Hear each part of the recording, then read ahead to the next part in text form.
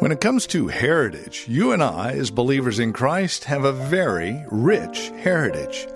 It goes all the way back to Abraham. Welcome to Study Verse by Verse with Pastor Leighton Sheely from Church of the Highlands here in San Bruno and online at highlands.us.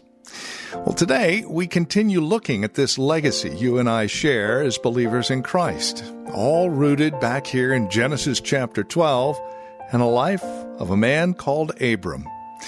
We invite you to spend time with us today as Pastor Leighton Sheely begins with a cross-reference out of the book of Acts. A few reminiscing remarks from Stephen right before he was martyred. It gives us some clues and indications of the life of Abram. Here's Pastor Leighton now with today's broadcast of Study Verse by Verse. So according to Stephen, God appeared to Abraham while he was still living in Ur, before the family moved to Haran. So it's quite probable that Dad, the father, chose to accompany Abram, but only got as far as Haran, and there he stopped. And when Dad stopped, the entire family stopped. Coming back then to Genesis chapter 12. The Lord had said to Abram, "Leave your country, your people, and your father's household, and go to the land I will show you. I will make you a great nation, and I will bless you. I will make your name great, and you will be a blessing. I will bless those who curse you, and who bless you, and whoever curses you, I will curse. And all the peoples on earth will be blessed through you." So Abram left as the Lord had told him, and Lot went with him. Abram was 75 years old when he set out from Haran. He took his wife Sarai, his nephew Lot, all the possessions they had accumulated, and the people that they had acquired in Haran, and they set out for the land of Canaan. And they arrived there. So Abraham's obedience was partially compromised because the Lord specifically said you were to leave your native country, your relatives, and your father's family. And he didn't exactly leave behind his relatives and father's family. He took his dad and his nephew Lot with him. There's something that we can learn from this, and that is that whatever you bring with you from the old life into the new life with Christ is likely to create problems. Terah, Abram's father, kept him from fully and completely and immediately obeying the Lord, and Lot created serious problems for Abraham later. I oftentimes hear of people who come to the Lord who make it a point to change their phone number and erase their contacts database and quit going to the places they once went to because they knew how easy it was to be lured back in. There's something else that we can learn from this as well, and that is that God did not abandon Abram because of his imperfect obedience. Instead, he patiently cultivated Abram's faith and obedience through the course of his entire life, using both the times Abram was successful as well as the times he was not. There's an application for this. I have found that sometimes I learn more from my failures than I do from my successes. God uses our successes, and he also uses our failures to grow us in our relationship with him. Faith is not based on feeling, although feelings can be involved in faith. True faith is based on the Word of God. It was God who spoke to Abram and told him what he would do for him and through him if he would trust and obey. You see, we are not saved by making promises to God. We are saved by believing God's promises to us. It was God who graciously gave this covenant to Abraham, who responded with faith and obedience. There's no indication here that Abram did anything to earn or deserve God's attention or favor. The invitation to relationship was initiated by God and God alone. And it was not merely an invitation, it was a command. God commanded Abram to leave what was comfortable and familiar to journey to an unknown destination. God didn't tell Abram where he was going to take him, but he stepped out by faith in the Word of God. Hebrews 11 is often called the believer's hall of faith, and verse 8 talks about Abraham. It reads, "By faith, Abraham, when called to go to a place he would later receive as his inheritance, obeyed and went, even though he did not know where he was going." He obeyed, even though he did not know where God was leading him. The description of the caravan that set out from Haran is quite different from the description of the caravan that set out from Ur.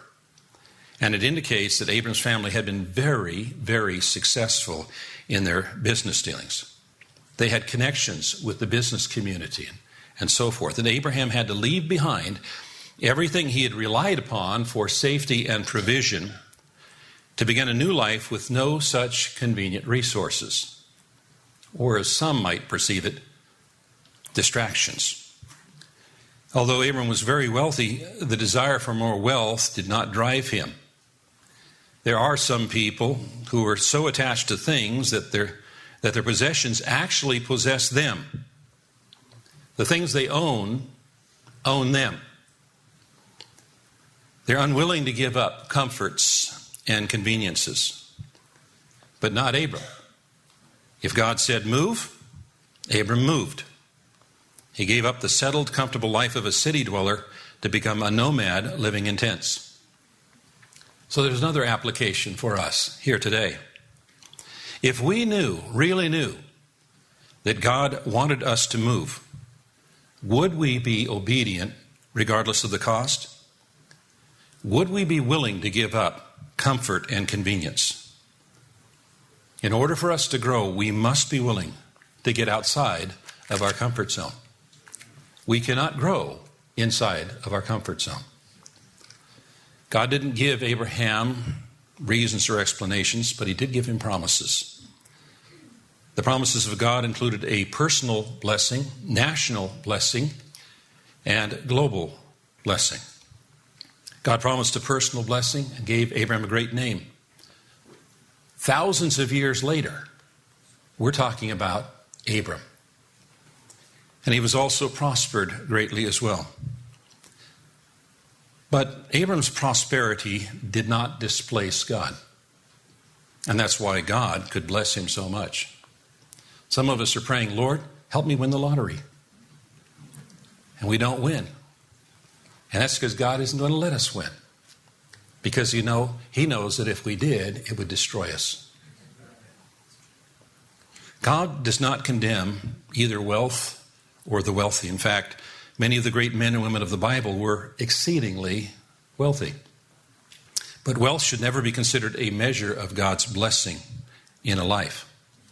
For instance, Jesus Christ deserved to be blessed above all others, and yet the Father chose to place him in the home of a poor Jewish carpenter. In addition to personal blessing, God also promised a national blessing, that his descendants would be so numerous they would form a great nation. And Abraham's offspring have multiplied exceedingly. He is not only the father of the Jewish people, but also many Arab people as well. And then it also included a global blessing, that all the families on earth will be blessed through you. God's prophet Isaiah wrote, I will make you a light for the Gentiles, that you may bring my salvation to the ends of the earth. It was through Jesus Christ, our Savior and Lord, that the entire world has been blessed. And he was a descendant of Abraham. Verse 6, Abram traveled through the land as far as the site of the great tree of Moreh at Shechem. At that time, the Canaanites were in the land. The Lord appeared to Abram and said, to your offspring I will give this land. And so he built an altar there to the Lord who had appeared to him. So after his father died, Abram followed the busy trade route west and then south to the mountain city of Shechem, which lay between two mountains that were highly revered by the local pagan religions, Mount Gerizim and Mount Ebal. As Abram camped near this pagan shrine, God appeared to him again to reaffirm his redemptive plan. And what a comfort it must have been when Abram and Sarah had this fresh revelation of God when they arrived in this strange and dangerous land. Wherever Abram went in the land of Canaan, he was marked by his tent and his altar. The tent marked him as a stranger and pilgrim who did not belong to this world, and the altar marked him as a citizen of heaven who worshiped the one and true living God. And so he gave witness to all that he was separated from the world by the tent and devoted to the Lord by the altar. Verse 8, From there he went on towards the hills east of Bethel and pitched his tent, with Bethel on the west and Ai on the east. And there he built an altar to the Lord and called on the name of the Lord. Then Abram set out and continued toward the Negev. So he continued south and up in elevation to a place that we know as Jerusalem. And history shows that the sites where Abram constructed altars to God later became major centers of Hebrew worship. How did Abram know where to go and what to do? Well, the answer is given to us in verse 8. He called upon the name of the Lord. He prayed to the Lord, and the Lord helped him. In our pilgrim life, we must go from faith to faith, grow from faith to faith, and from strength to strength. Some teach that faith is not is believing in spite of a lack of evidence. That's not faith. Faith is obeying in spite of consequence. Faith is obeying God in spite of consequences. By faith, Abraham obeyed. Faith without obedience is dead, and action without faith is sin. Romans 14. Verse 9. Then Abram set out and continued towards the Negev. Now there was a famine in the land, and Abram went down to Egypt to live there for a while because the famine was severe. So he was heading south to the Negev region. Negev means dry and parched. And he faced his first challenge there when he was hit with a famine, or as the word says, hunger. And we don't know what caused that, but this area of the world has always teetered on a delicate ecology. As a newcomer, he may not have been familiar with the local climate, and remember that he had come from a part of the world known as the Fertile Crescent. But this, for Abraham, represented a major test. It carried an unspoken message from the Lord. In all of your praying and all of your altar building, let me tell you how deep your faith really is. Let me show you how deep your faith really is. What a merciful God we serve, that He is constantly reminding us through tests such as this one that Abraham experienced, that we might know where we stand with Him. This has been Study Verse by Verse with Pastor Leighton Sheely. We're here in Genesis chapter 12. One more look at Abram before we continue moving on to chapter 13. That's tomorrow, here on Study Verse by Verse. We trust you'll join us then. More information? Visit us online, highlands.us. Until tomorrow, God bless.